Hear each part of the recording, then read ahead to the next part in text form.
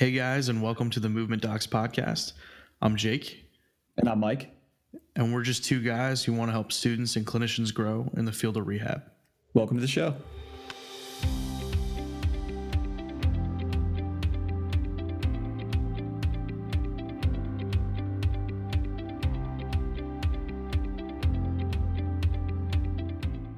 Hey guys, and welcome to episode 14 of the Movement Docs podcast, titled So You Want to Get Your OCS, with Doctors Justin Bittner and Nick Hoover. Justin is a native of Frostburg, Maryland. He attended Frostburg State University, where he obtained his bachelor's degree in 2012, majoring in biology with a chemistry minor. After graduating from FSU, Justin attended Shenandoah University, graduating in 2016 with his doctorate in physical therapy. Following graduation, Justin continued his education and completed an orthopedic residency program through UVA Health South.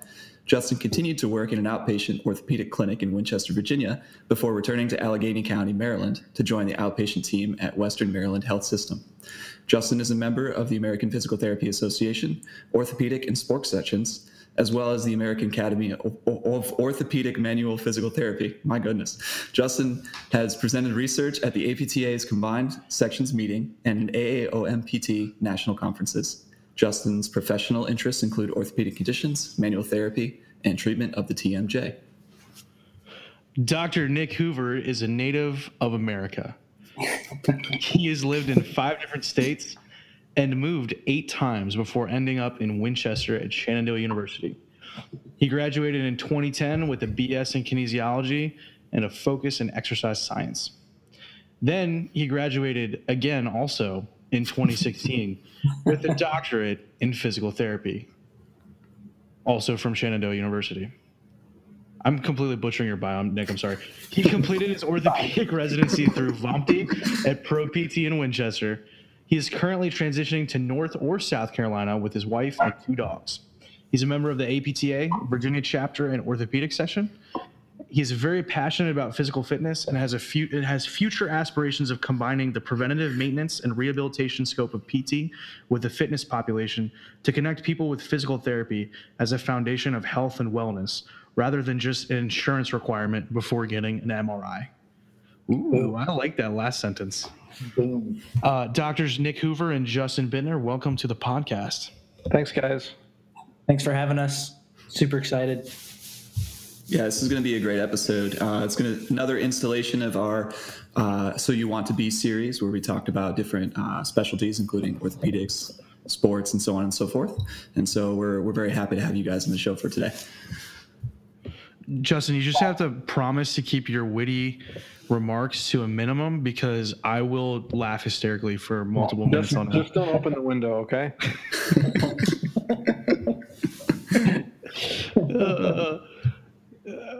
I'm just speechless. You just hit me in like the jejunum, and I can't function anymore. Oh man, it's a physical possibility for me to throw up. I've never puked before. I don't know. Don't know. You ever been hitting the jejunum? Speaking of obscure pop culture references, one of my for giggles, I was fortunate enough to be an intern at the clinic that both of you guys were at last summer, and one of my favorite memories was in the middle of summer, having the two of you quote word for word most of Home Alone 2 Lost in New York back to me. When somehow the sticky bandits got referenced. And there was just a lot of like, well, Marv, and like, I don't even know what the other quotes were from the movie, but I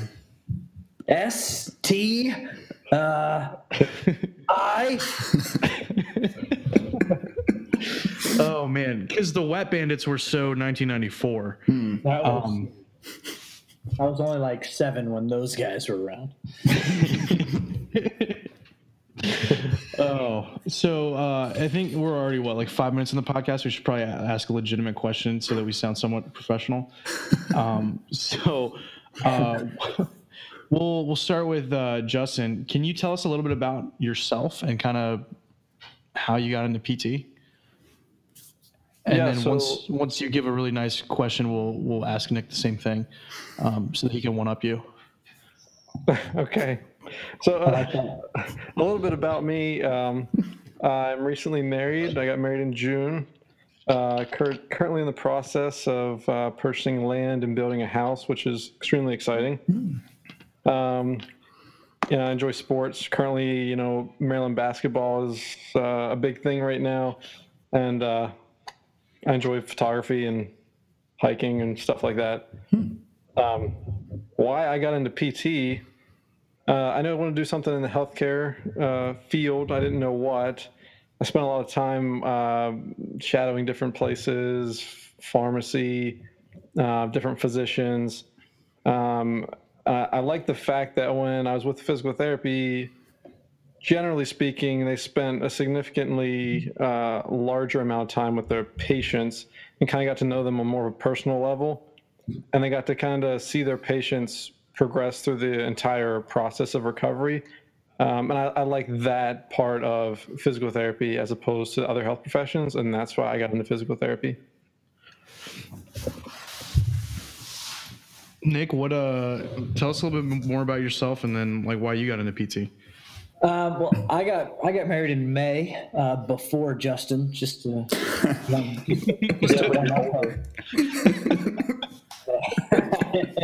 I am older. Thank you for mentioning that. I think for me, PT was a similar path in that you get to see the end result. And that was actually the very first essay that I ever wrote, even trying to get into PT school on my PT cast.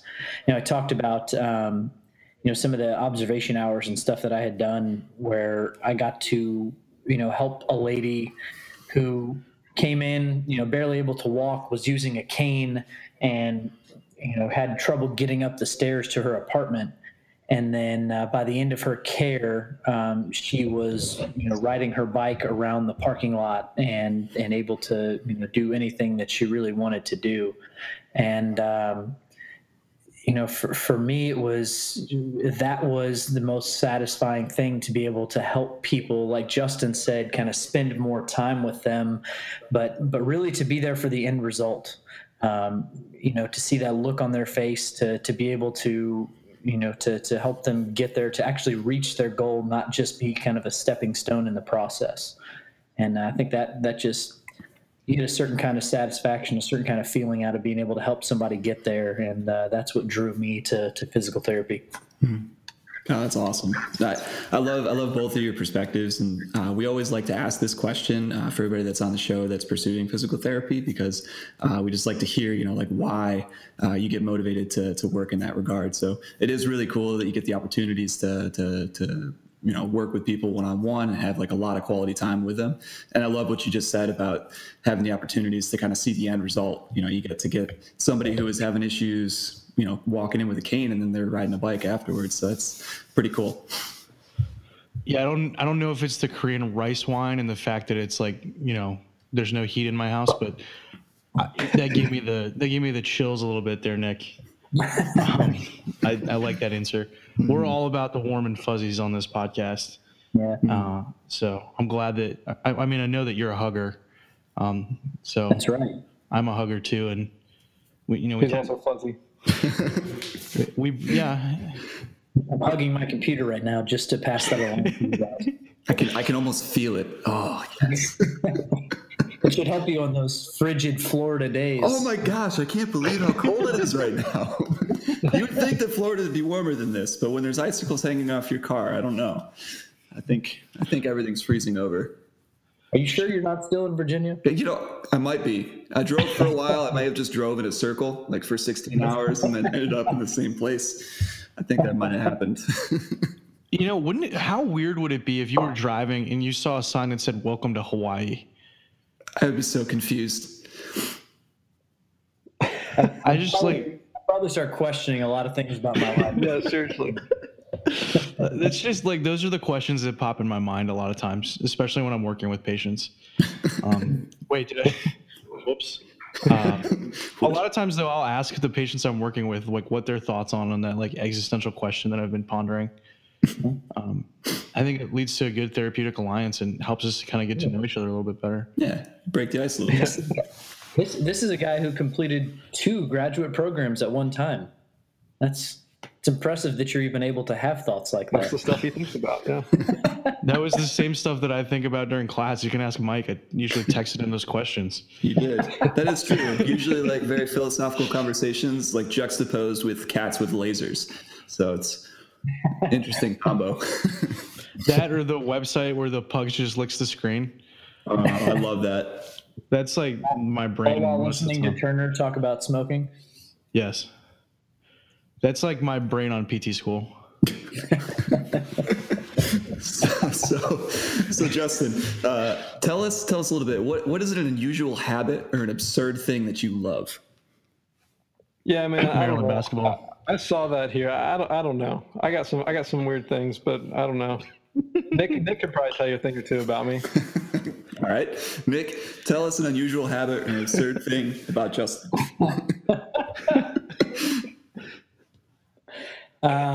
He's cheap. I'll put it that way. Okay, I am that. Yes. He always booked our hotels during our residency Con Ed courses, and there were a couple times that we both feared for our lives and our health. I think we got bed bugs on more than one occasion. Yeah. Looking back, a hotel is one of those things that you might not want to be cheap on. $35 is just a little low on the price range for a hotel. Might end up in a Super 8 with blood on the walls. Just so. Wait, was it 35 for the room, or you guys each paid 35? No, it was 35 for the room. It was for the room. It was Super 8. Super 8. Are you sure all the letters on the neon sign were working? No, they were not. Actually, no. It was just the Uber 8 motel? It might have just been the Per 8 hotel. I'm not sure. That's why they can keep the room costs down so low. They're not spending that much on the electric bill. Or the cleaning services.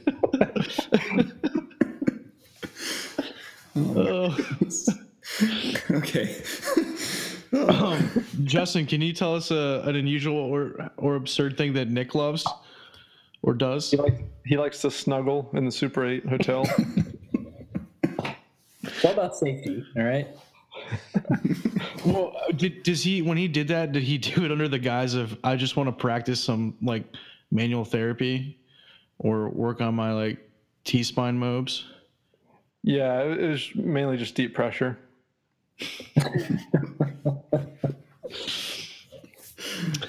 Oh man. I don't even have a defense for this. It's just, I mean, it just feels good. It's good for your nervous system, you know? I'm practicing things that I learned in residency. Nick is actually quite good at basketball, even though he's short. That's one thing that that's an unusual thing about him. No, thank you. Yeah, man. Honored. I don't even know what to say right now. I don't know either. Okay, well, I got one for you. So Nick, why don't you guys both went to Shenandoah University for physical therapy to get your DPT there. So can you speak to the program for anybody that might be interested in applying to SU, and what opportunities did you have while you were there? I think the biggest thing for me on a for real note, Shenandoah was the only school that accepted me, so that's a big part of the reason why I was there. But a little unknown track. I applied to PT school for 3 years before I finally got accepted, and over the course of those 3 years, I probably applied to somewhere in the vicinity of like 25 to 30 schools up and down the East Coast, and even as far back into Kentucky. But the thing that stood out about Shenandoah to me was when I contacted those schools after I did not get accepted. At Shenandoah, I got connected to Karen Abraham, who was the director of the program.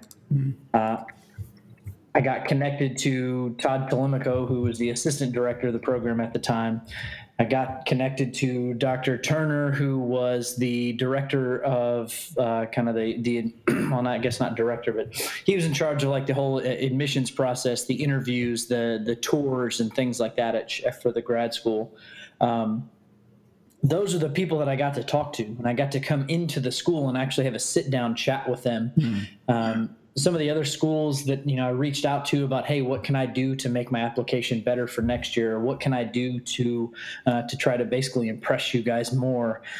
They would put me in touch with the secretary, or they'd send me this general email about, hey, here are the things that we look for. And there was, I think, one school in Florida that I actually got to speak to somebody. Other than that, the schools just gave me kind of the runaround about like, yeah, just try again next year on PTCAS. So that to me, it just kind of proved a point of how much Shenandoah cares about their students, and I was lucky enough to experience that in undergrad as well. But that just kind of solidified my decision that I wanted to stay here. And then another aspect about that is that Shenandoah is one of the only remaining PT schools that still does interviews.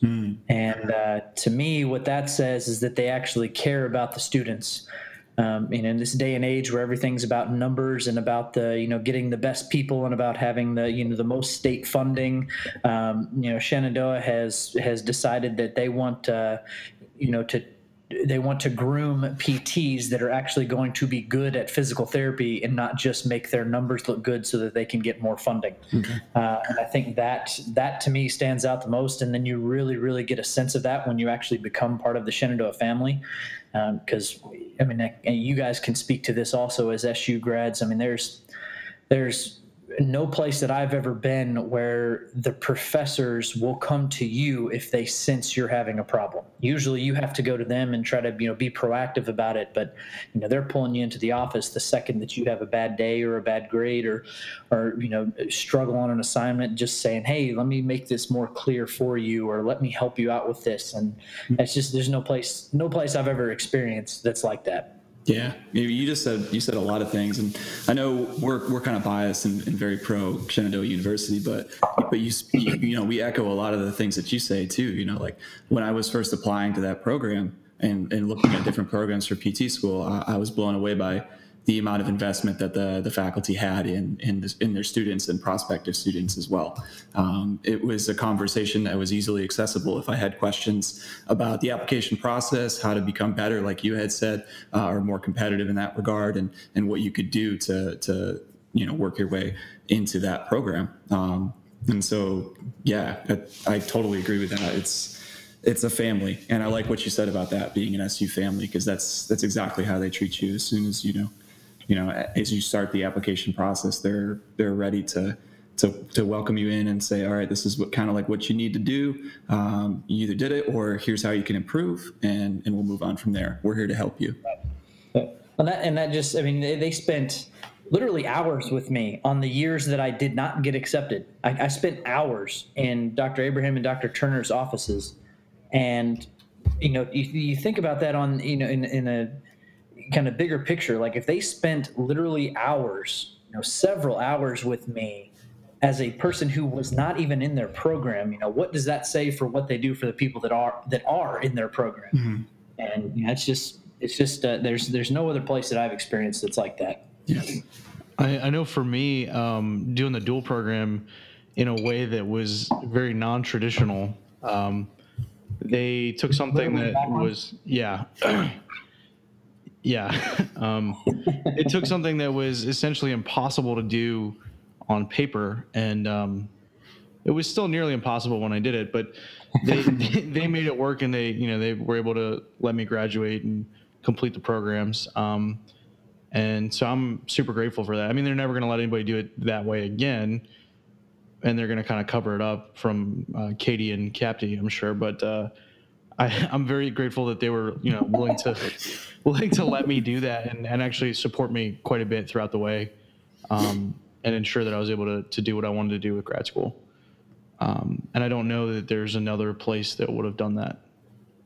I feel like had I gone to a different university, they would have said, well, too bad you're in PT, you can't do the AT program. You missed the boat for that one. Wait till you graduate and then you can come back and do it. Yeah, but they were like, all right, well, we'll make it work. And the rest is history. Yeah, which is awesome. Justin, can you speak to your experiences about Shenandoah's university program and what opportunities you had to grow while there? So, I mean, just to piggyback off what you guys have been saying, so I interviewed several places, was accepted several places, and Shenandoah was just, when I was there, it just felt like home.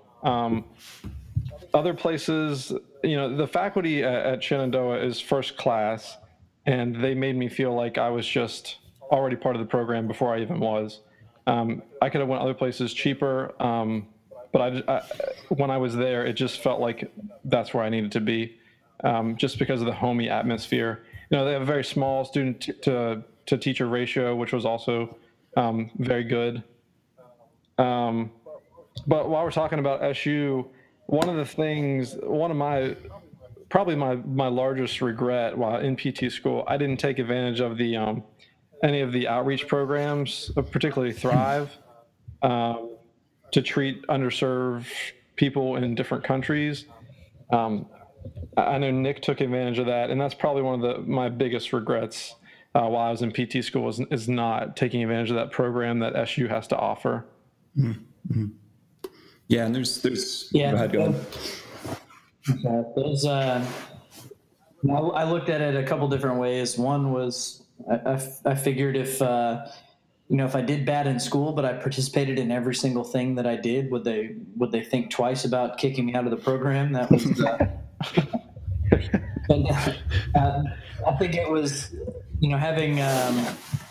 having the opportunity to be rejected from PT school 3 times. I got to, do a little bit more research and see what else was out there, and be able to see those kind of programs and what they really meant. I think that was cool to be able to participate in some of those extra programs and get to do Thrive, get to do adaptive aquatics and helped with fundraising with like the Green Circle stuff and that I think that was the biggest motivation there was there's this opportunity to do these things. Let's go do it. Mm-hmm. Yeah, I would encourage anyone that listens to this that's a student and is given an opportunity to go on some sort of outreach to treat some underserved people. Don't pass it up. My stupid answer was it was a couple $100 because as we mentioned, I'm cheap, but that's a pretty stupid excuse. If you're given the opportunity like that, absolutely take advantage of it. Yeah, and Shenandoah is, we're very lucky that Shenandoah offers different opportunities like that. So Thrive is a student-run organization that was started by one of SU's alumni, or a few anyway. And so that's, one opportunity and way that you could participate in that regard. But there's also different trips called GCP and GEL. So GCP is the Global Citizenships Project, and GEL is the Global Experiential Learning Project. Or no project, Global Experiential Learning. That's what it is. And so both opportunities allow you to travel to different areas of the country and do good. So, it's an understanding that there's more to physical therapy or any health professions or any other academics, that there's also just like an aspect of humanity and being a global citizen. Yeah, absolutely. So, yeah, it's pretty awesome. Yeah, and Mike, you got to go to Haiti or the DR for your gel trip? Yeah. So I went to Haiti for one of my part-time clinical. It's subbed as one of my part-time clinical rotations, and so I got to go to Port-au-Prince in Haiti and spend about 8 to 10 days there, with opportunities to find ways that we could contribute and try to make a sustainable impact while there. And then I've also had opportunities to travel to Guatemala through Thrive. To foster a relationship there and find sustainable ways that we can help make a positive impact. So it's awesome. Yeah, Shenandoah's been great. Mm-hmm. Yeah, I did the GCP thing, but it wasn't really like a service trip based. experience. It was more just like learning about the world and different people. And but I'd never traveled outside the country, so I got to go to Cambodia for a week, all expenses paid, and that was awesome. Highly recommend getting someone to pay for your travel abroad, especially you, Justin. Yeah, thanks, man. But just so you know, most because of the exchange rate, most of the hotels in Cambodia are probably about $20 to $35 a night. Right in my price range, man. But you get a lot more for what you pay there than you do in the U.S. A lot less blood on the walls. But I would still not drink the tap water. Okay. Right. Yeah. not safe to drink. All right. Well, let's get into the meat and potatoes of this conversation. So this whole podcast is about residencies, and particularly orthopedic residencies. So what are they? Why do you do them? What are your thoughts about residency programs in general? So let's go with Justin first. So residency programs are a way to continue your education and specialize in a certain field after you graduate from a PT program, whether that be acute care or orthopedics or sports or whatever you want to look into. It's a way to continue your education in that field specifically. My take is that everyone should go through some sort of residency program after graduation. I think it helps develop clinical skills and judgment for that specific setting.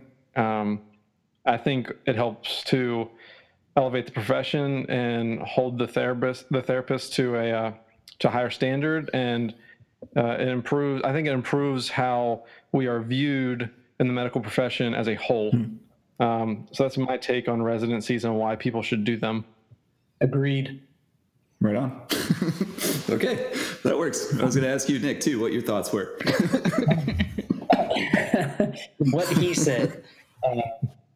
No, I think it's not just a way for you to get better as your individual self, but like Justin said, a way to elevate the profession, and ultimately, that's what we're trying to do here is to increase the credibility of what physical therapy has to offer. And obviously we're not the first to do that. There have been many miles traveled before us in terms of the progress in our field to even be able to have the opportunity to do a residency, because that's something that wasn't always available. But I think for me it was, we went through all this stuff. You had to get good grades through high school. You had to get good grades through college to even get into a grad school, or wait 3 years to get in if you're some people.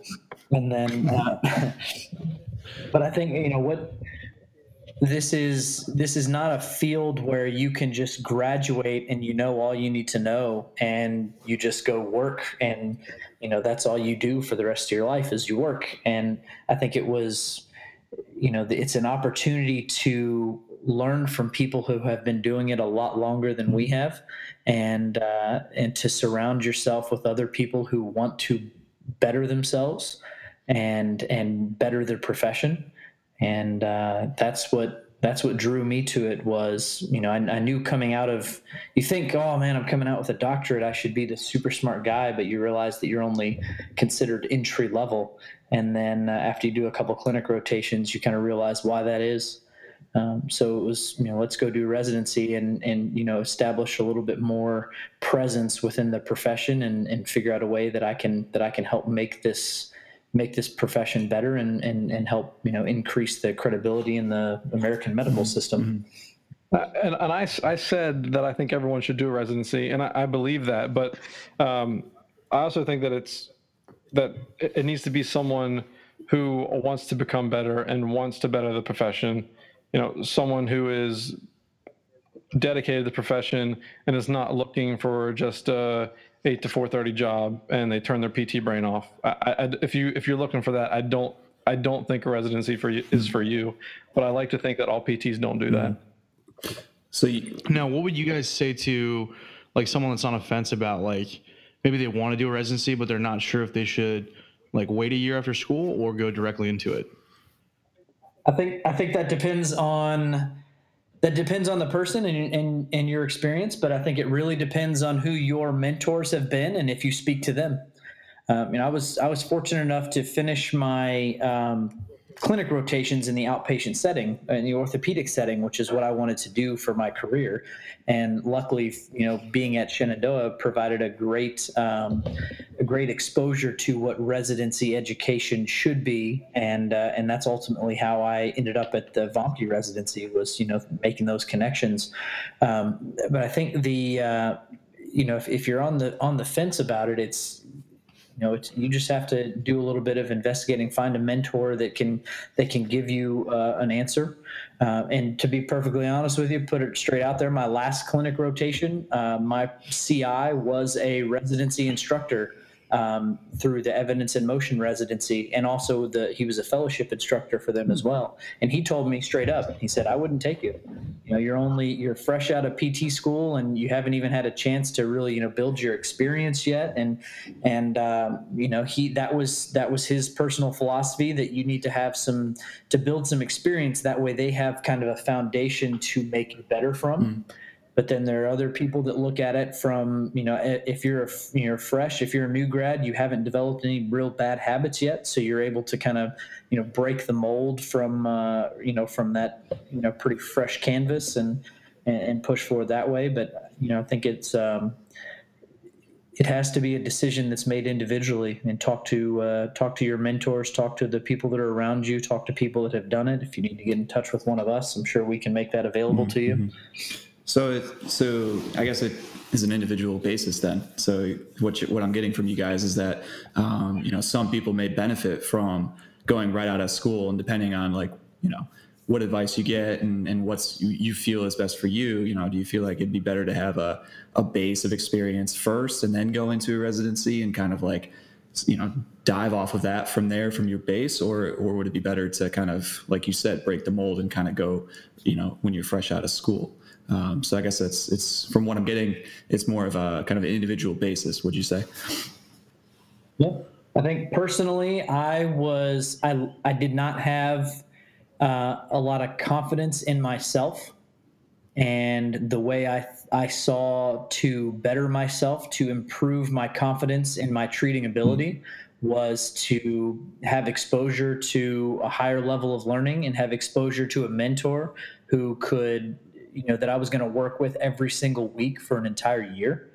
And so it was kind of, searching within myself and, being okay with the fact that I wasn't confident, and let's find a way to build that confidence rather than, trying to shy away from it.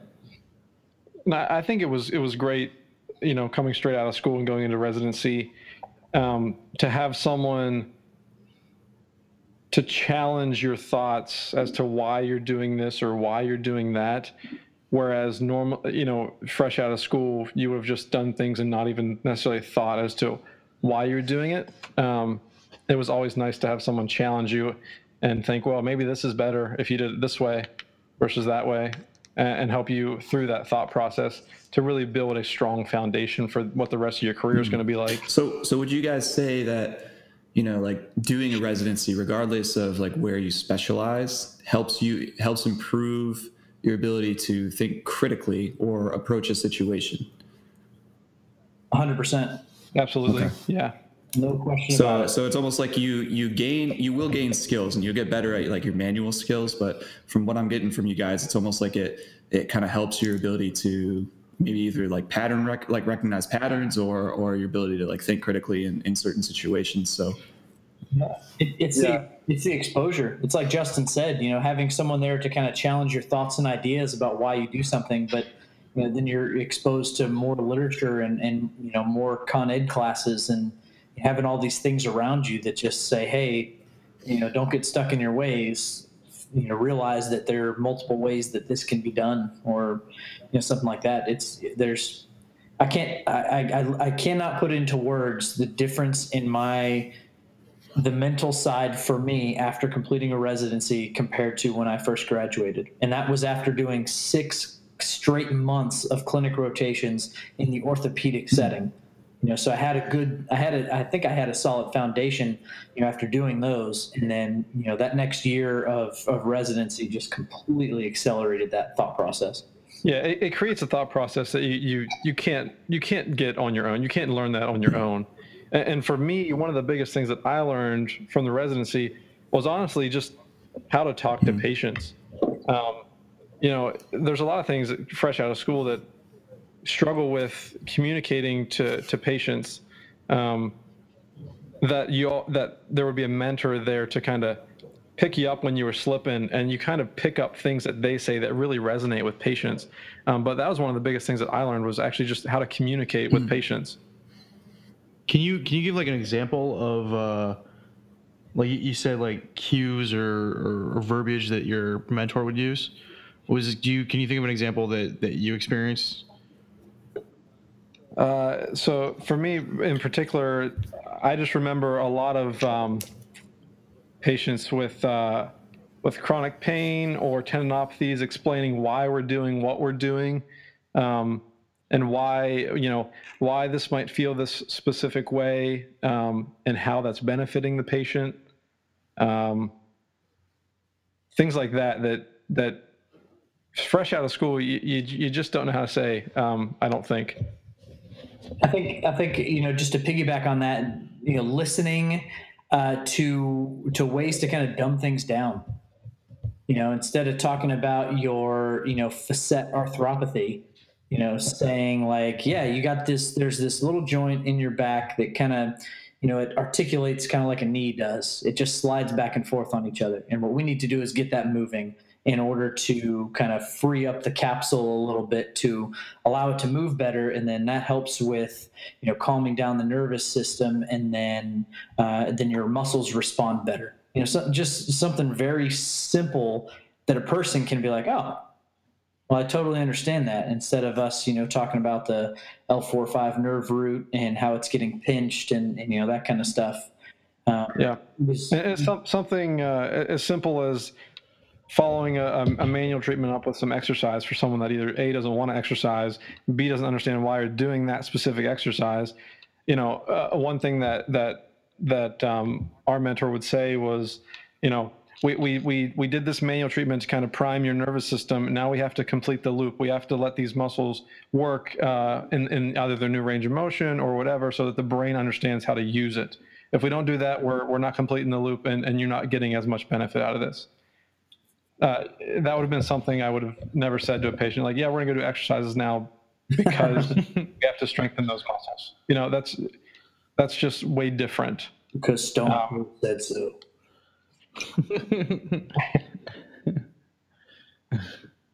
Or like a patient that is, let's say they have neck pain after they're sitting for 20 minutes, and they don't understand why looking down at their computer for 20 minutes increases their neck pain or whatever.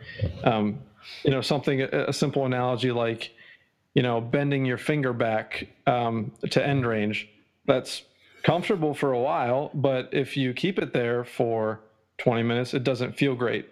Right now, for that patient, what normally you could keep your finger bent back for an hour is 20 minutes, just because your nervous system is more sensitive to that position. And even pulling the patient's finger back and showing them that, hey, like, this is okay right now, but if I hold this there for a while, it doesn't feel good. It doesn't mean something's hurt or damaged. It just means that your nervous system doesn't like that because you're at end range. Gotcha. I like that example, Justin. That's a really good example. I'm going to steal that, because even though you're not my mentor, you're kind of my mentor. I had the same mentor as Justin, and I never got that one, so I'm wondering what I did wrong. You must not have had somebody that hunched over with their neck for 20 minutes at a time. Right. I haven't seen any of those. Okay, so we had the same mentor. You probably remember one, the grip. Why muscles function different in different positions. If you have someone grip your hand with a normal handshake and then bring the wrist into significant wrist flexion and have them grip again, it's much weaker. So you can help teach a patient why changing joint position immobilizing a joint can help improve the function of a muscle.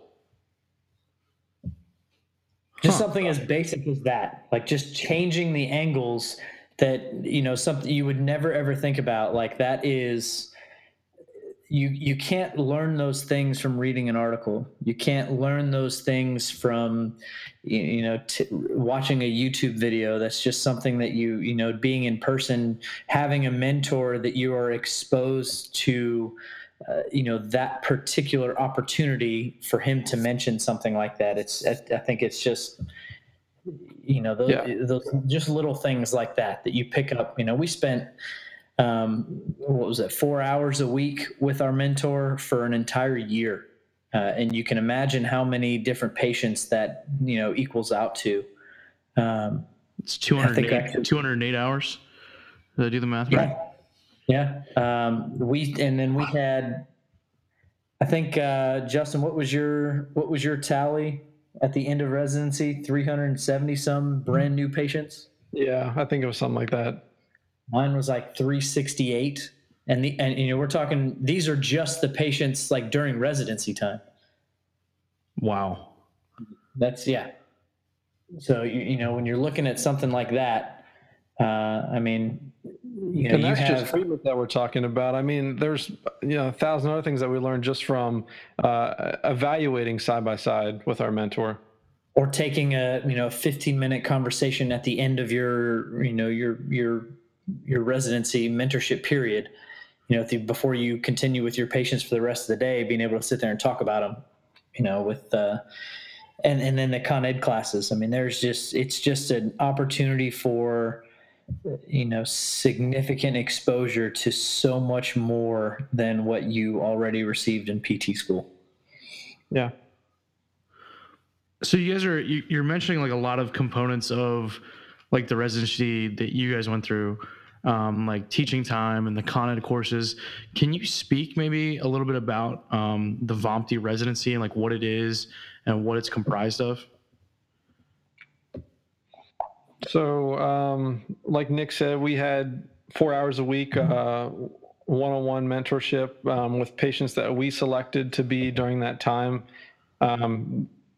Typically, we would have an evaluation or two, along with maybe 4 or 5 other patients in that period of time that we would see with our mentor. That was clinic time, and then we had 6 weekend core classes. That consisted of all the joints, spine, neurodynamics, medical exercise training, manipulation, pain science, and then we had, I don't know, probably what Nick, 6 or 7, 8 maybe additional weekend courses that were. I think we had like 16 total or something like that. Yeah. Okay. We also had monthly journal clubs, monthly case discussions, individual case reports or case presentations. We had to present at our the orthopedics classes that we took over that six month period. We had to present a case. It was basically, if you look at it, it's a 4th year at PT school. And I think what makes VOMT different is, well, all the mentors are pretty much fellows, and also it's very eclectic. Like you don't get one specific route of physical therapy. You're not getting purely Maitland. You're not getting purely McKenzie, or we had people. Our mentors were from had backgrounds from NAOMT, Maitland. Norwegians, people had spent significant time with Michael Shacklock and learning neurodynamics.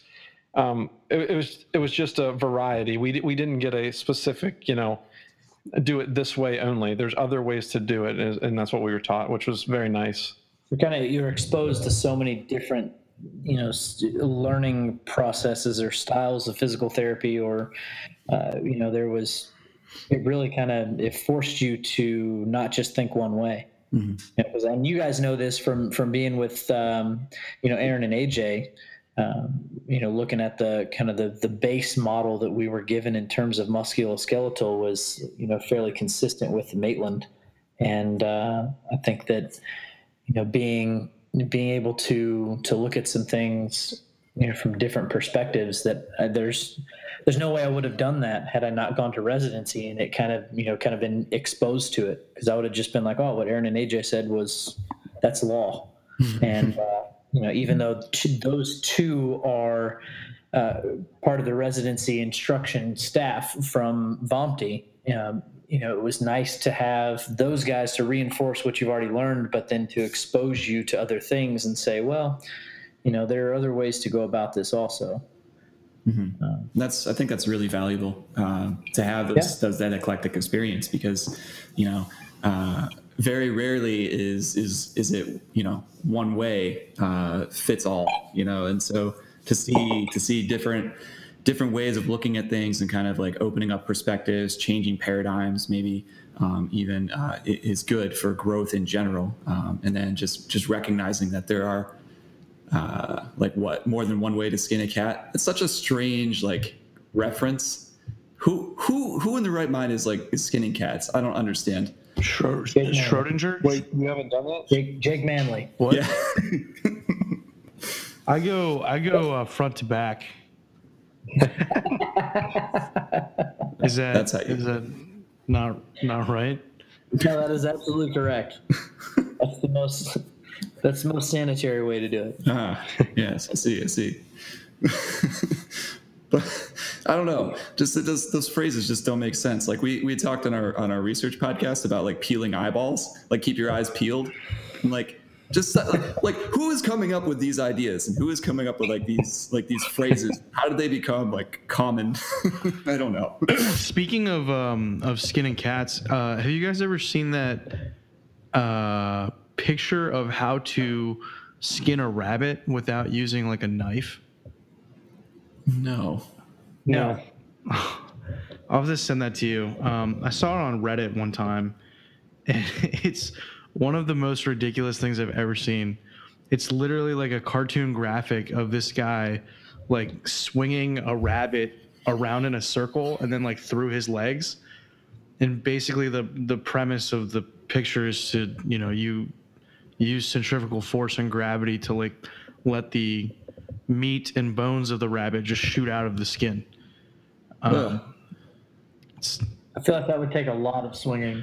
Yeah, seriously. I'm gonna give you the picture just so there's context, because I feel like I kind of gave off a serial killer vibe there when I was describing that. Yeah, a little bit. If we didn't know you, that would have been a weird comment to bring up. Sorry, listeners. It's just we're talking about the, how to skin cats. Skinning things. I promise he is very, very lovable, very good, very Christian man. It's okay. All right, ready? Dude, here's a link to theartofmanliness.com, which is one of the websites that I run. Wait, this is your website that this was on? Yeah, something like that. Just click the link and reference the picture so you know that I'm not making this up. Where are you writing? I don't even. Oh, go to the Zencaster page. Dressing a rabbit without a knife. Okay. I told you it's the most. It's a very ridiculous cartoon graphic. This graphic looks like something you would prescribe in old therapeutic exercise sheets. It's what bone setters did back in the day. This is the most archaic form of kettlebell swing I've ever seen. It's so functional though. It's so functional because look at that hip flexion. You're exercising and you're getting your nutrition at the same time. Oh my gosh! You're fueling your gains with protein instantly. All the gains. I'm hoping that this rabbit is no longer with us at the time of said swinging. Is this going to be our Instagram graphic for the episode? Oh my god! Oh, good lord! You just found your podcast logo. You just put the little kettlebell guy circle in the corner. Do we use this as some sort of, would you, having gone through an orthopedic residency, is this more of a neurodynamic technique, or is this more of like a joint mobilization? This has got to be more neurodynamic. For the guy or for the rabbit? For the guy. Is it a myofascial release technique? Yeah, no, look at all the adhesions that they're breaking with this technique. On the rabbit. Yes. On the rabbit, it's myofascial. But on the guy, it's kind of like the bottom of a slump test. Oh, okay. Yeah, we're talking about the guy. All right. Yeah. Is the bear? Is the guy? The troopers. Yes. Well, whatever it is, it's illegal. Oh, man. All right. Well, that was a very interesting rabbit hole that we just went down. Yes. Like how we knew that it was gonna happen like that. Mm-hmm. I tried to say it at the same time as you. That was beautiful. Okay, so my internet cut out for a second there, and I came back in at a different time there. And so I'm not entirely sure where we are in the show, because when I came back in, we were talking about skinning cats and rabbits. So, so Jake, what is our next question? Well, Mike, now you know what it's like to be me going into a podcast. Because you work so hard to put these templates together, and I feel like I'd never have time to read them. And so I just wing it. But no, just to kind of recap, they kind of filled us in on what the VOMT residency is comprised of. So all the different coursework that they had to do, the case studies that they had to present, the mentorship time that they got, just kind of all that, helping out at Shenandoah as like adjunct like professors and lab courses, all that kind of thing. Awesome. So obviously, like Mike and I kind of have a idea, but how did you guys get exposed to VOMT, and why did you choose VOMT over different residencies like EIM or maybe like a different course series across the country? For me, it was the amount of in-person time that you get.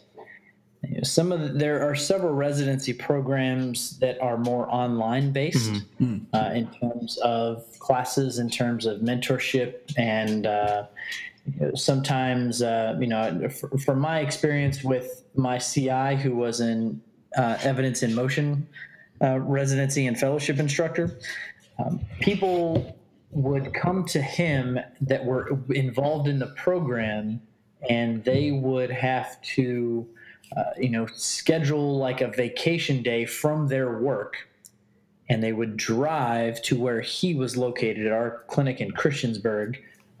We had a guy who was a fellowship candidate from the University of North Carolina. He was a PT at the University of North Carolina. And it was like every Wednesday for like 5 or 6 weeks, he would have to take a vacation day and drive up to Christiansburg, Virginia, to be with my CI for the entire day. And then most of the coursework was done online. So he was kind of, isolated to himself. He obviously had peers at work that he could discuss things with. But for us, we were part of a residency cohort that was 6 people, and we were in constant communication. We had a text message thread. We had an email thread. We were friends on Facebook. We were sharing Google Docs. We were constantly in communication. But then we would see each other at all of these Con Ed courses that we're talking about, whether it was the VOMT course that we took that was 6 months long, or the other Con Eds that we went to. We stayed at each other's houses when we were in each other's close to each other's locations. And for me, that was what made VOMT better, was that it was so much more interactive. It was so much more like being a part of this group. You were exposed to things in person rather than just online, and then you had that mentorship every single week for an entire year. And granted, I've only been, EIM is only one example, but I know there are others out there that were similar to that. And that's what led me to VOMT most.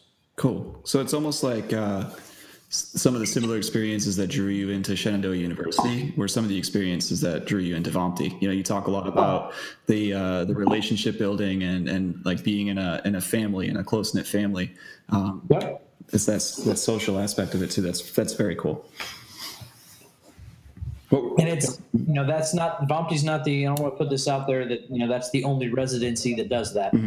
There's several residency programs available throughout the country that I'm sure have similarities to that, but that's what was important to me, and that's why I chose VOMT. Cool. What are your perspectives, Justin? Yeah, I mean, I would pretty much just second everything Nick said. I think for anyone that's thinking about residency or like what residency program to choose, I think choosing one that fits your learning style. I mean, like Nick said, I mean, there's a lot of other residencies that consist of online and in-class learning and like e-mentoring versus face-to-face mentoring. I think, depending on your learning style, that might be better for you.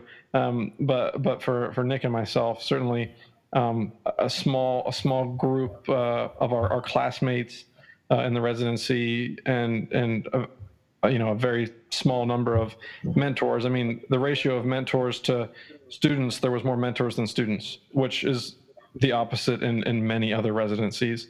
So for us, we worked 44 hours a week, where other residencies only require 34 hours, and that includes your residency time. And so that's an advantage to other ones, but it's just all in what you want. And pricing is another thing. I mean, VOMT was on the lower side of cost, which I think for what you get is much, much better. Other places are very, very expensive. But I think, when choosing a program, it's honestly whatever fits your learning style better. So it'd be prudent to kind of do your research and figure out, research into yourself to figure out like how you learn the best, and then also look into different programs to figure Absolutely. And the mentors, I mean, learn from someone that you want to learn from. You have that option. Look at who your mentors may be and base your decision off of that. That's really profound advice. Learn from someone that you want to learn from. I like that. Well, I think that's the basis of what a residency is. It's not PT school where you're just happy that you got in and these are your professors, deal with it. You have an opportunity here to be selective. Yeah. You can go anywhere you want. You can work with whoever you want that is involved in a residency, and it's about making decisions. It's about making your career, not just who they want you to be, but it's about exposing yourself to things that are going to determine, who you are going to be. Would you say that residency programs that are looking for candidates are looking for individuals who kind of know what they're looking for, or have done their research and are kind of like, really tuned in and driven to what they want to get out of the experience? I think it can go either way. I mean, if you know that you want to do a residency, obviously that helps you with, having some passions and some ideas to talk about in your interviews, things that are going to make it a little bit more believable. If you go into an interview and you're just like, I don't know, residency sounds like a good idea, and you don't really have, you know what I mean? It sounds like the next step, yeah. That's not going to go over as well. That makes a ton of sense. And kind of pigtailing off of that, dovetailing, some kind of tail off of this. Rabbit-tailing. Rabbit-tailing, yeah.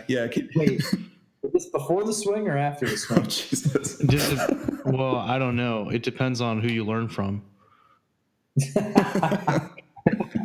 If we're doing a more McKenzie-based approach, you're going to want to do a lot of extension-based preferential movement. Right. But, with Maitland, we might try to identify the intensity of that myofascial release and maybe see if it resolves itself within a shorter time span. We should use the Vicon motion analysis system. Yes, I mean, you're supposed to use what, like 40 points, and we have 8 available. Right. One of the few downsides to Shenandoah University, we only have 8 motion capture cameras. Yeah. Compare that with most of your other programs that have approximately 0. That is true. 8 is greater than 0. It's just science. But I digress. Speaking of science, I saw this post on Reddit today, and it was a picture of a kid at a science fair, and his project was titled, "How much sawdust can you put in Rice Krispie treats before people notice?" Oh my gosh, dude. But really, how much? I don't know. I would have had to have actually read his poster board. There was a lot of informative middle school like cutouts of conclusion, problem, methods, variables. Didn't Hypothesis? yeah, That too. hypothesis. Yeah. Didn't Subway get in trouble for putting like sawdust or something in their like bread? Wasn't that a thing? I think that was Taco Bell because they were using horse meat or something like that. I remember one time going into a Taco Bell and they had legally had to put a disclaimer on the counter, and it said that like it was addressing the concerns that their meat was only like 13% beef. Oh, jeez. Oh my. It didn't deter me from eating their food, but it was quite funny. Well, I feel like if you walk into Taco Bell, you've already committed. That's a good point. You know? There's no going back. And then have you ever watched them make tacos at Taco Bell? No, I don't believe so. There's literally a hose of meat, and they just like pull the hose down and it squirts taco meat. Oh. Yeah. They do have that little tray that's like a zigzag though, so you can stand up like multiple soft tortillas at once. Yes. You could load like 4 tacos on there and then just use that little hose and just. Yeah. No, I mean they're innovators. That is a company of innovators. They think I would love to have one of those taco stands in my they house. think outside the button. Hold on, are you guys getting paid by Taco Bell? Is that... Yeah, we're legally required to read a disclaimer at the end of our podcast now. For all of our sponsors. Taco Bell, Anytime Fitness, some others that we can't actually mention on this podcast. Oh my gosh. Subway. Yeah. You'd say Subway, yeah. The bread is not sawdust. No, it's not. It's delicious. Yes. There's one sponsor I really want to mention right now, but I'm not going to. No, legally we can't do that one quite yet. We have to wait till February. Right. It's not official. We're gonna do the Valentine's Day reveal. So anyways, what was the question I was gonna ask? Oh, so for those people that are interested in doing a residency, can you guys talk about like the time commitments that were involved? Because I know you mentioned you specifically worked 44 hours a week, and had a lot of responsibilities and things you had to juggle. What was it like? Did you have free time? Did you have to take work home with you? And was it worth it? Well, we both took work home with us, but I don't know if that was just the location of work or if that was a combination of location of work and residency. But I think that the biggest things were the commitments to the weekend courses. And then not just, when you come home as a PT, it's a given. I don't think any of us are going to go through an entire career without having to take some notes home at some point in time. But the difference for residency was the outside assignments. There were extra articles to read, or journal clubs to participate in, or discussion board posts that had to be read and responded to, or the other projects that we had mentioned with a case study, or presenting for the journal club. And prep forms for mentorship. Oh, that too. I forgot about those somehow. I blocked those out of my memory, I think. So how did you guys manage that? Obviously, that's a big time commitment. Did you have like any strategies for time management or like stress relief or anything like that? I think I don't know that Justin and I are the best people to discuss those things, because since we both decided that we were going to get married during residency, that was a genius idea looking back on it. No, I think it's finding a perspective, it's finding a balance. The way my wife and I looked at this was an idea that it was a passion that I had. It was something that I wanted to do that was going to set me up for, developing my career the way I want to, rather than just taking a job and kind of seeing what happens. And then we treated it like a fourth year of PT school. Understanding what the time commitment was in PT school, understanding the sacrifices that had to be made in terms of spending family time or spending study time or going out with friends. For me, that's the way I looked at it. Just treat it like an extra, fourth year of PT school. I'm going to buckle down. I'm going to get through this. There's going to be some stressful times. I was lucky enough to have a wife, a fiance at the time, who was incredibly understanding and knew that this was something I wanted to pursue, that was going to be, the best situation for, my career moving forward, therefore the best situation for family. Those are not things that, every single person is going to have to consider. Justin, what are your thoughts on that side of it? Yeah, I mean, it's pretty much exactly what you just said. For me as well, it was essentially treated as another year of PT school, and that's what it was. As far as time commitment goes and everything, I think for you and I, it might have been a little different because there's plenty of times that we were overwhelmed and lost focus, but going through residency together, with a close friend, it made the process a little bit different. For you and I, we could almost make humor of situations that maybe weren't the most humorous, but going through it together was certainly an advantage that some people don't have. I think it's important to have someone that's close to you. It'd be great if they were going through residency also, or just someone that you can share ideas with that's going through the exact same situation as you, to help you cope with those things. I mean, for you and I, we got married like weeks apart. We were going through the exact same thing at the exact same time, which was beneficial for both of us. I like a lot of what you guys just said, and what you just said about treating it as like a fourth year of PT school.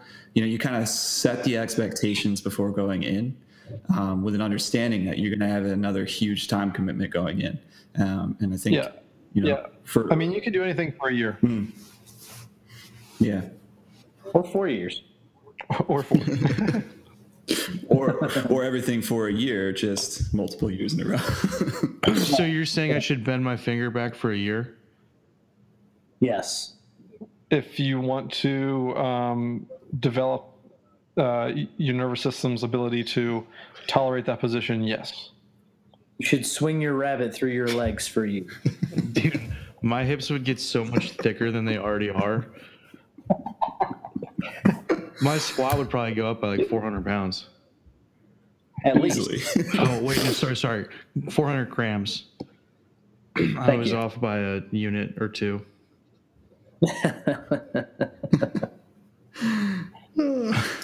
You talked about losing focus, or like feeling overwhelmed.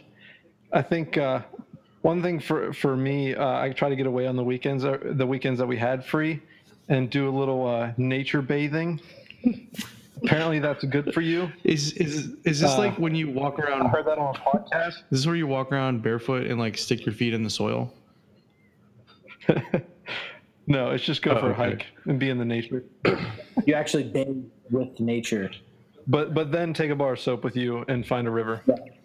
But instead of using like a like what are those fluffy things called? Loofah? A loofah? A loofah. Yeah, instead of using a loofah, Justin just put soap on a rock and washed himself with a rock. Like a pumice Or stone? Dry them off. Kind Yeah. of, yeah. Exfoliating. Right. Sticks and twigs and like leaves.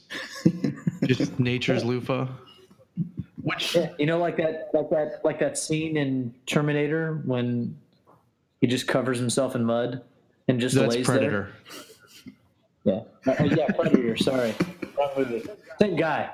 Same guy, basically the same movie, just slightly different Right. plot. That's what Justin would do. No, but aren't loofahs technically the loofahs of nature because they are sponges from the sea? I don't think that most loofahs are actually made with real sponge. I think they're synthetic. Yeah. My whole life. If they're available at Walmart for $1, they're probably not from the sea.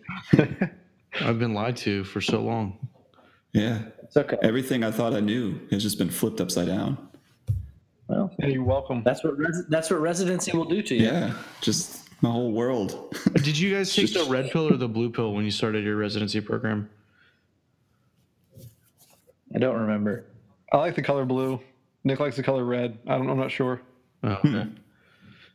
Yeah. You just shotgun them both and just like hope for the best. What would Morpheus do in that situation? He's just like, you can choose the red or the blue, and you just like before he could finish, grabbed both. Why not and both? just- yeah. Would Why that not? like? I don't know what that would do to you. I feel like that would create a think they're rift both- in like the space-time continuum, and there would be a wormhole, not a rabbit hole, where you once existed. Or they're both just a placebo, and ultimately the decision was within your own head. Whoa. Whoa. That just got like real. that's like an M. Night Shyamalan Yeah. movie twist, What? Right. but it's What a like twist. it's also like a Aaron and AJ thoracic manipulation study.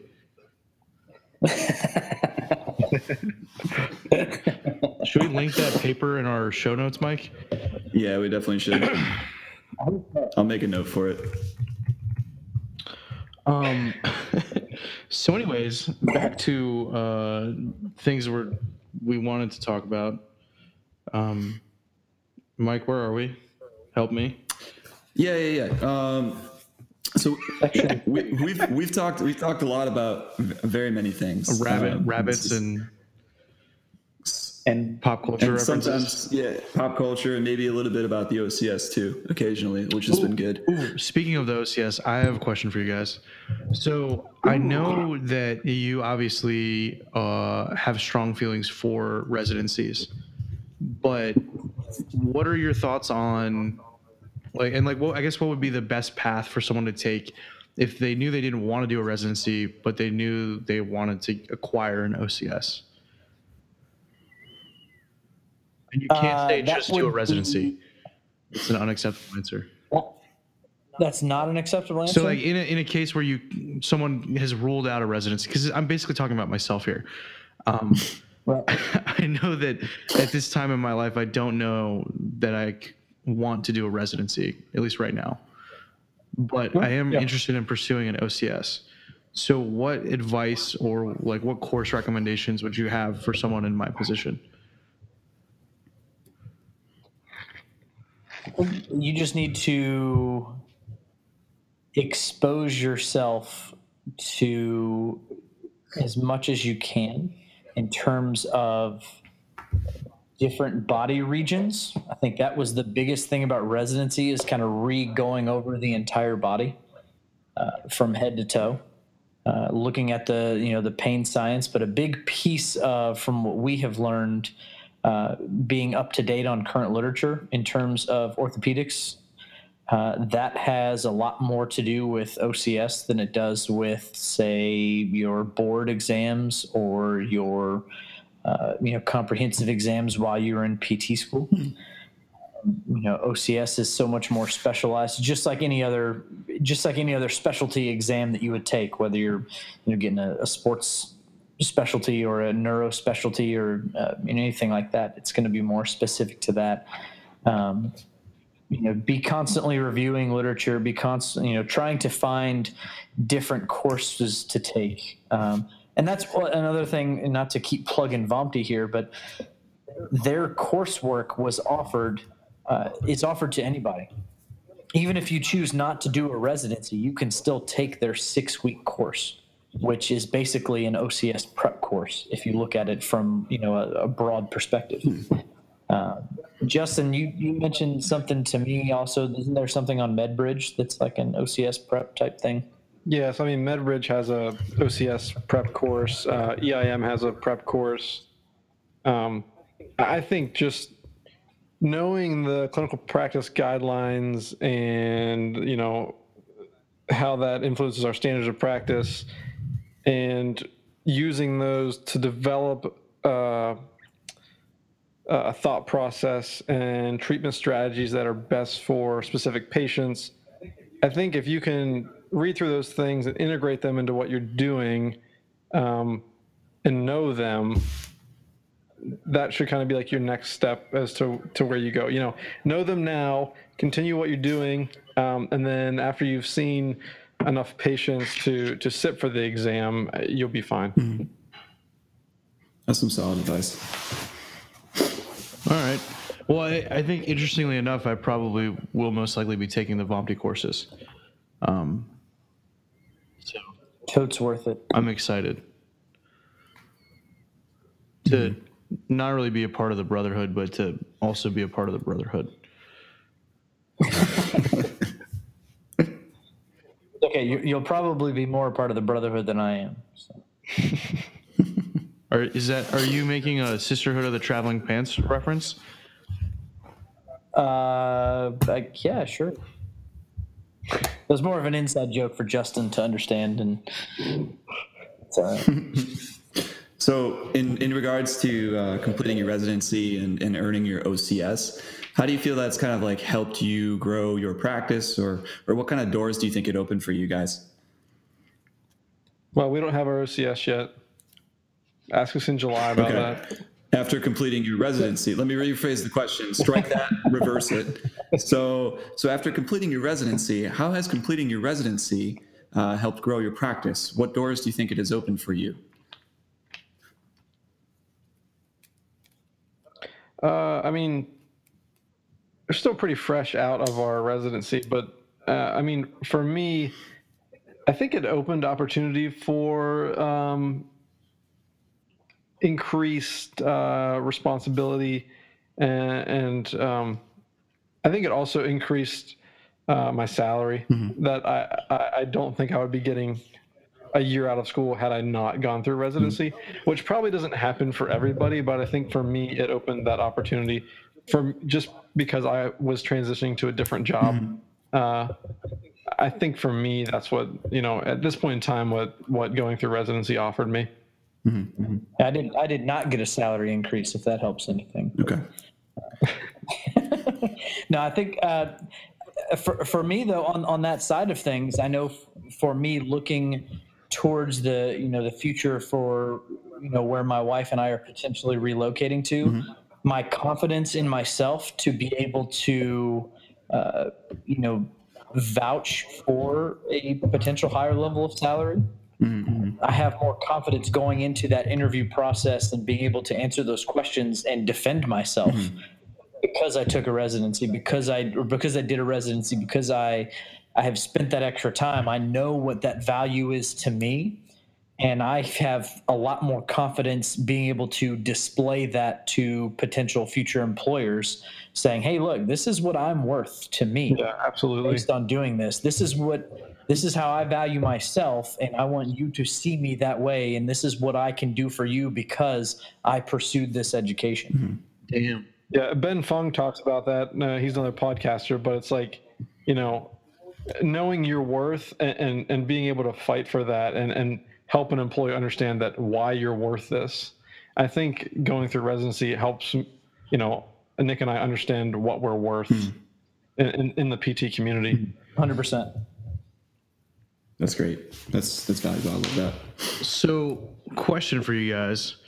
I know we've talked a lot about like the kind of the good side of the residency. I mean, some of the bad stuff too, like time management and all that. But how has a failure or apparent failure set you guys up for success? Was there anything that like you made just a big whoopsie on during your residency that there really was like a big learning point for you guys?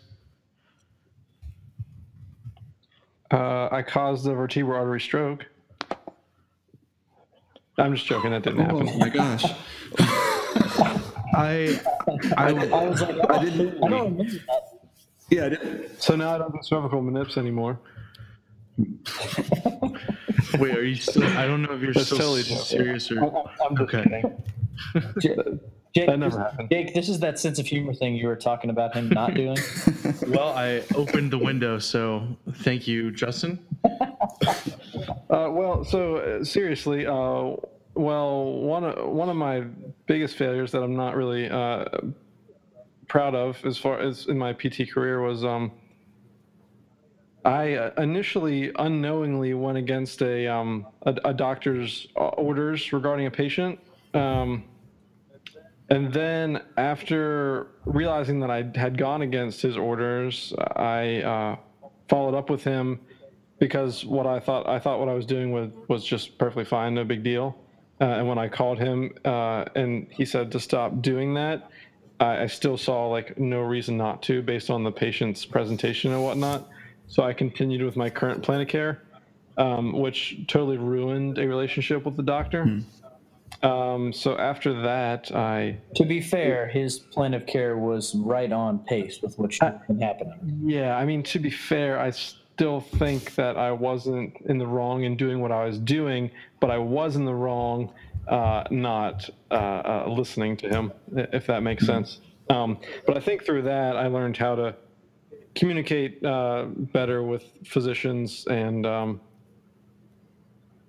feel like that kind of that experience opened other opportunities for me regarding communication with physicians.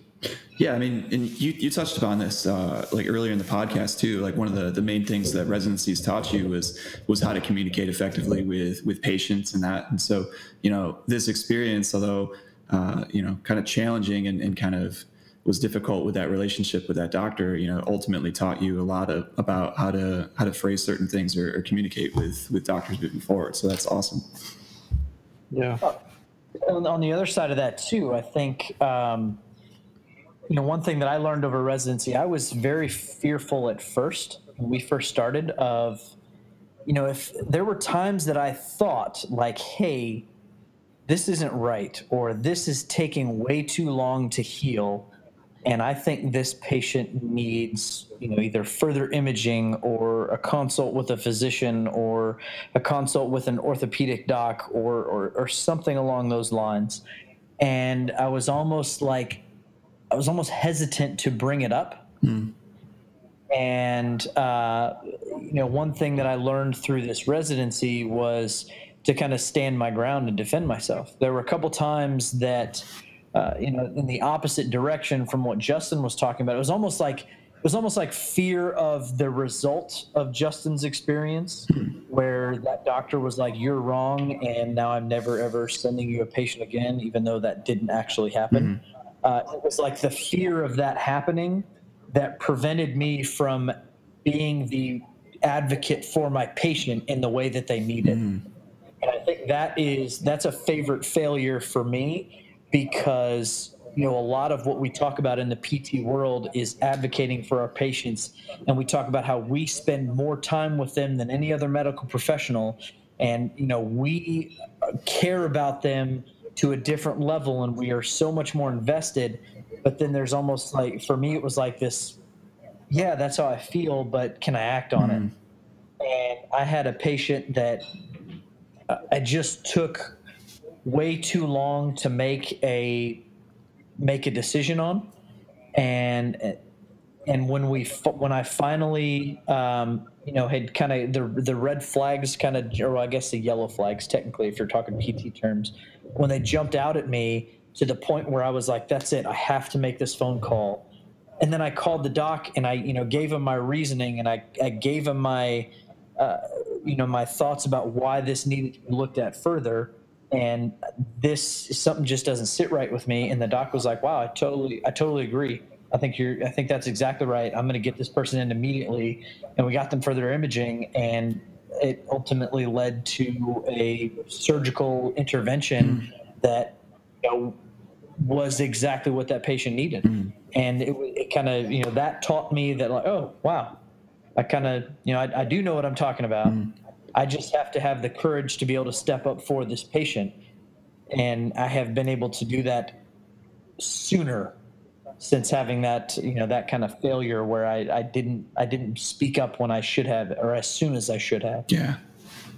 Gosh, that's awesome. Yeah, I think that's another thing that we learned in residency too, is understanding who we can't treat sooner. Coming out of school, I thought everyone could get better from PT, regardless of what the diagnosis was. But we even had a whole journal club on, referring people out sooner that are not going to benefit from PT. Right. Based on either what the literature says or what from your clinical experience. Instead of wasting that patient's time and money and seeing them for 3 months and being no different, knowing within 3 visits that, hey, this isn't going to work, you need to go somewhere else. I think that's one of the biggest things that we learned from residency too. Yeah. You kind of like optimize your efficiency and your ability to refer to other healthcare professionals. Again, because caring for the patient and not just for their health, but also them as a whole. If they're spending money to see you every time, they're investing their money in you. Don't disappoint them by letting them come see you for way longer than is necessary. Yeah. And that's not just people that aren't physically fit for PT. It's also people who aren't psychologically fit for PT. And that was, one thing that we learned was, there are some people that you are going to have that confrontational discussion with about, hey, listen, if you don't do these exercises, you are not going to get better, and you're wasting my time, you're wasting your time, and it's not valuable for you. So we need to figure out a better opportunity for you, something different.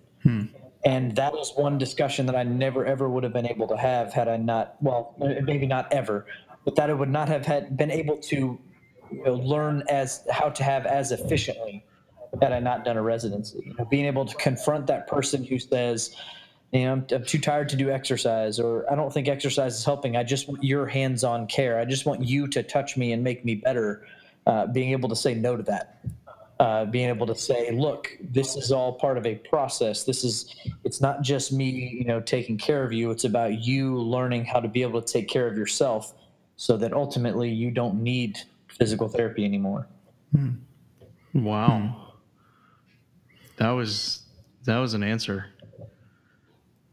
Yeah. I think that rice one's kicking in again. I gotta have some of this rice wine. Wonder how much better I could have answered your questions had I had some of that. Well, I mean, the bourbon you're drinking is probably much better than the $4 carbonated 6% rice wine that I'm drinking. No, this has been great. And I think we're running near the end of our show here. And so we really want to thank you guys for taking the time. But there is one question that we always ask all of our guests that come on the show.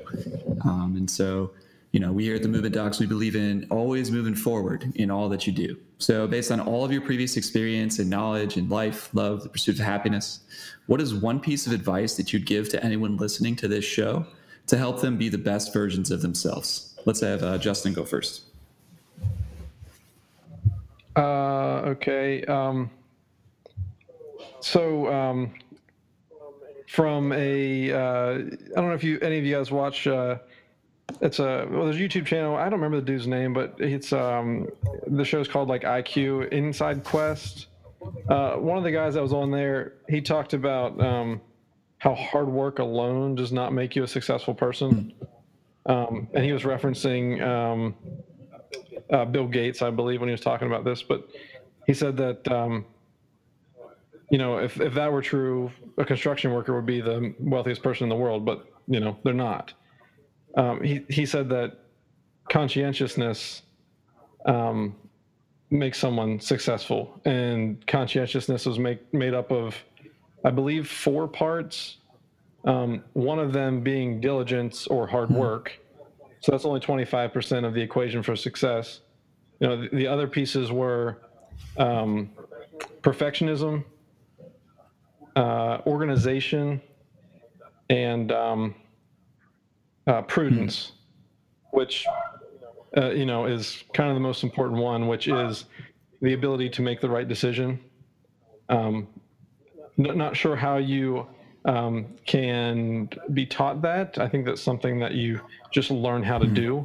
But the ability to make the right decision, along with diligence, perfectionism, and organization, will make you a successful person. I love that. Yeah, it's just more than grinding really hard. You have to have those aspects of what you just described. And that's really, I love that. There has to be a purpose to your grind. You can't just grind. Well, you can, but eventually you have to jump off of the rail. Unless you're really, really good at balancing. Like Rob Dyrdek? Yeah. Dude, I don't know though. I still feel like Rodney Mullen's probably my favorite skater of all time. That guy did some insane stuff on a skateboard. He used to do the Christ Air trick. That was like my favorite trick ever. Although, if you're going to talk points for that one, Tony Hawk Pro Skater, the original, dude, Bucky Lasik and the kickflip McTwist. Yes, that was my go-to. Yeah. He has his own burrito place, right? Does he really? What? It's called Bucky's Burritos. It's like a Chipotle, but it's got like a skateboard theme. Huh. Where is this magical place? I went to one, I think, when I lived in New Hampshire. All right. It's amazing. Look it up. Google it. I have to look into that. Mike, we'll have to put that in your reference list. Put that on our vision board. Bucky's Burritos. There you go. Definitely gonna have to put that on our vision board. All right. What are your insights, Nick? How do we become the best people? You have to be true to yourself. That's one thing that I have learned a lot about in the last year. Based on what I came out of PT school with in terms of knowledge and education, I can't thank everyone at Shenandoah enough for that. But one thing that it took, my work in physical therapy, my clinic rotations, my clinical experience, my job, my residency, looking back to, the people that have supported me the most. Those are the people ultimately that you have to be, concerned about their opinions and their thoughts of you. And, there are a lot of ups and downs. There are a lot of struggles. There are a lot of, questions that you're going to have, a lot of, self-reflection, a lot of self-doubt, especially if you do something like a residency. That's just kind of, it's a blessing and a curse in our profession that everything that we do, you can always look at it and say, could I have done this better? You can look at that in a positive way, or you can look at that in a negative way. And I think as something that I have learned, you have to somehow find an internal peace. You have to somehow find a way to be true to yourself and the people that are in your life that mean the most to you. For me in particular, that's, my wife, that's my best friends, that's, the people that have been supportive of me. I'm a very faith-based person. And so that has been a paramount piece in my life as well.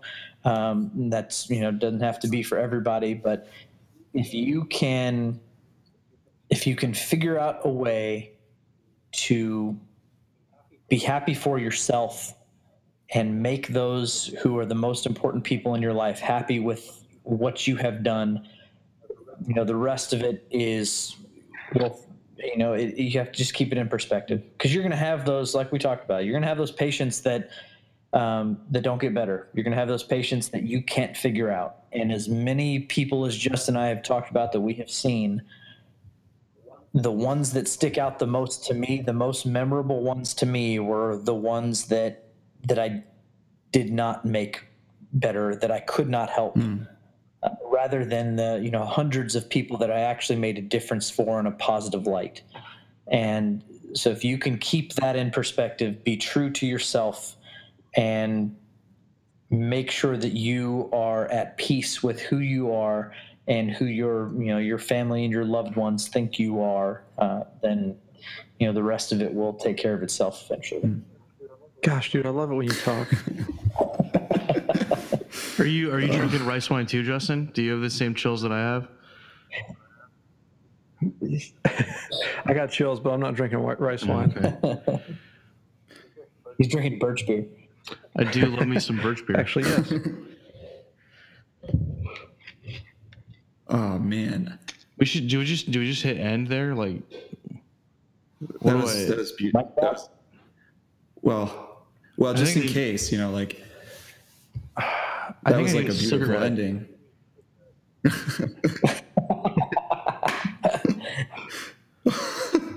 Well, oh my gosh! All right. So, Nick, Justin, we can't thank you enough for taking the time to be on our show today. If anyone's listening to this show that wants to get in contact with you, what's the best way they can do that? Email. Okay. So, what is your email, Justin? Oh, yeah. Okay, that'd be good. Yeah. It's Justin, the letter S, Bittner at gmail.com. How do you spell Bittner? Oh, yeah. Okay. So there's two T's. It's Bittner. So Justin S. Bittner at gmail.com. Perfect. Yes. All right. And Nick? If you could look me up on MySpace, that would be. Dude, how many do you still have a top 8? Or is it like a top 24 now? Is it top 64 now? I think I got up to like a top 12. Okay. That's the last. And this will put some perspective in here. I think the last time I looked at my MySpace page, the song that I had on there was Paul Wall Grills. Oh man. Oh, nice. Oh, that's a throwback. I thought the Mike Jones reference I made a couple weeks back was good. No. Nelly, Paul. 281-230-8004. Yes. No. I still have his number memorized. That's really bad. My email is nhoover at su.edu. Perfect. And Hoover at su.edu. Perfect. All right. No numbers because I'm an OG. I've been around since 2006. So no numbers, just N Hoover. Just N Hoover. Yeah. Perfect. And if that doesn't work, MSN Messenger should be able to get a hold of him on there. What's your aim? What's your AIM, Justin and Nick? Do you guys still use that? Yeah, MC Nick09. Do you guys want the link to my Zenga page? Did anyone else other than me have a Zenga page? Do you remember that? No, okay. I don't know. There's like never mind. You don't know what that is. There's gonna be like one person that listens to the show that knows what that is. It's like a really bad version. It was like the much less version of MySpace when MySpace was a thing. It's called Zynga. It was like the alternative social media. That's awesome. Yeah. We're going to have to put a link to that in the show notes, too, just for anybody that's curious. It's still a thing. We'll figure it out. Yeah. All right. Well, thanks again for tuning in this week where we spoke to doctors Justin Bittner and Nick Hoover. If you have any questions, comments, concerns, or have a topic that you'd like us to discuss, shoot us an email at tmdmovementdocs@gmail.com. Thanks, and we'll see you next week. Thanks, guys. Thanks, guys. Love you. Love you too, bye. Always have. I'll give you an air hug. I'm receiving it right now. It's so warm. Justin, check your spam folder.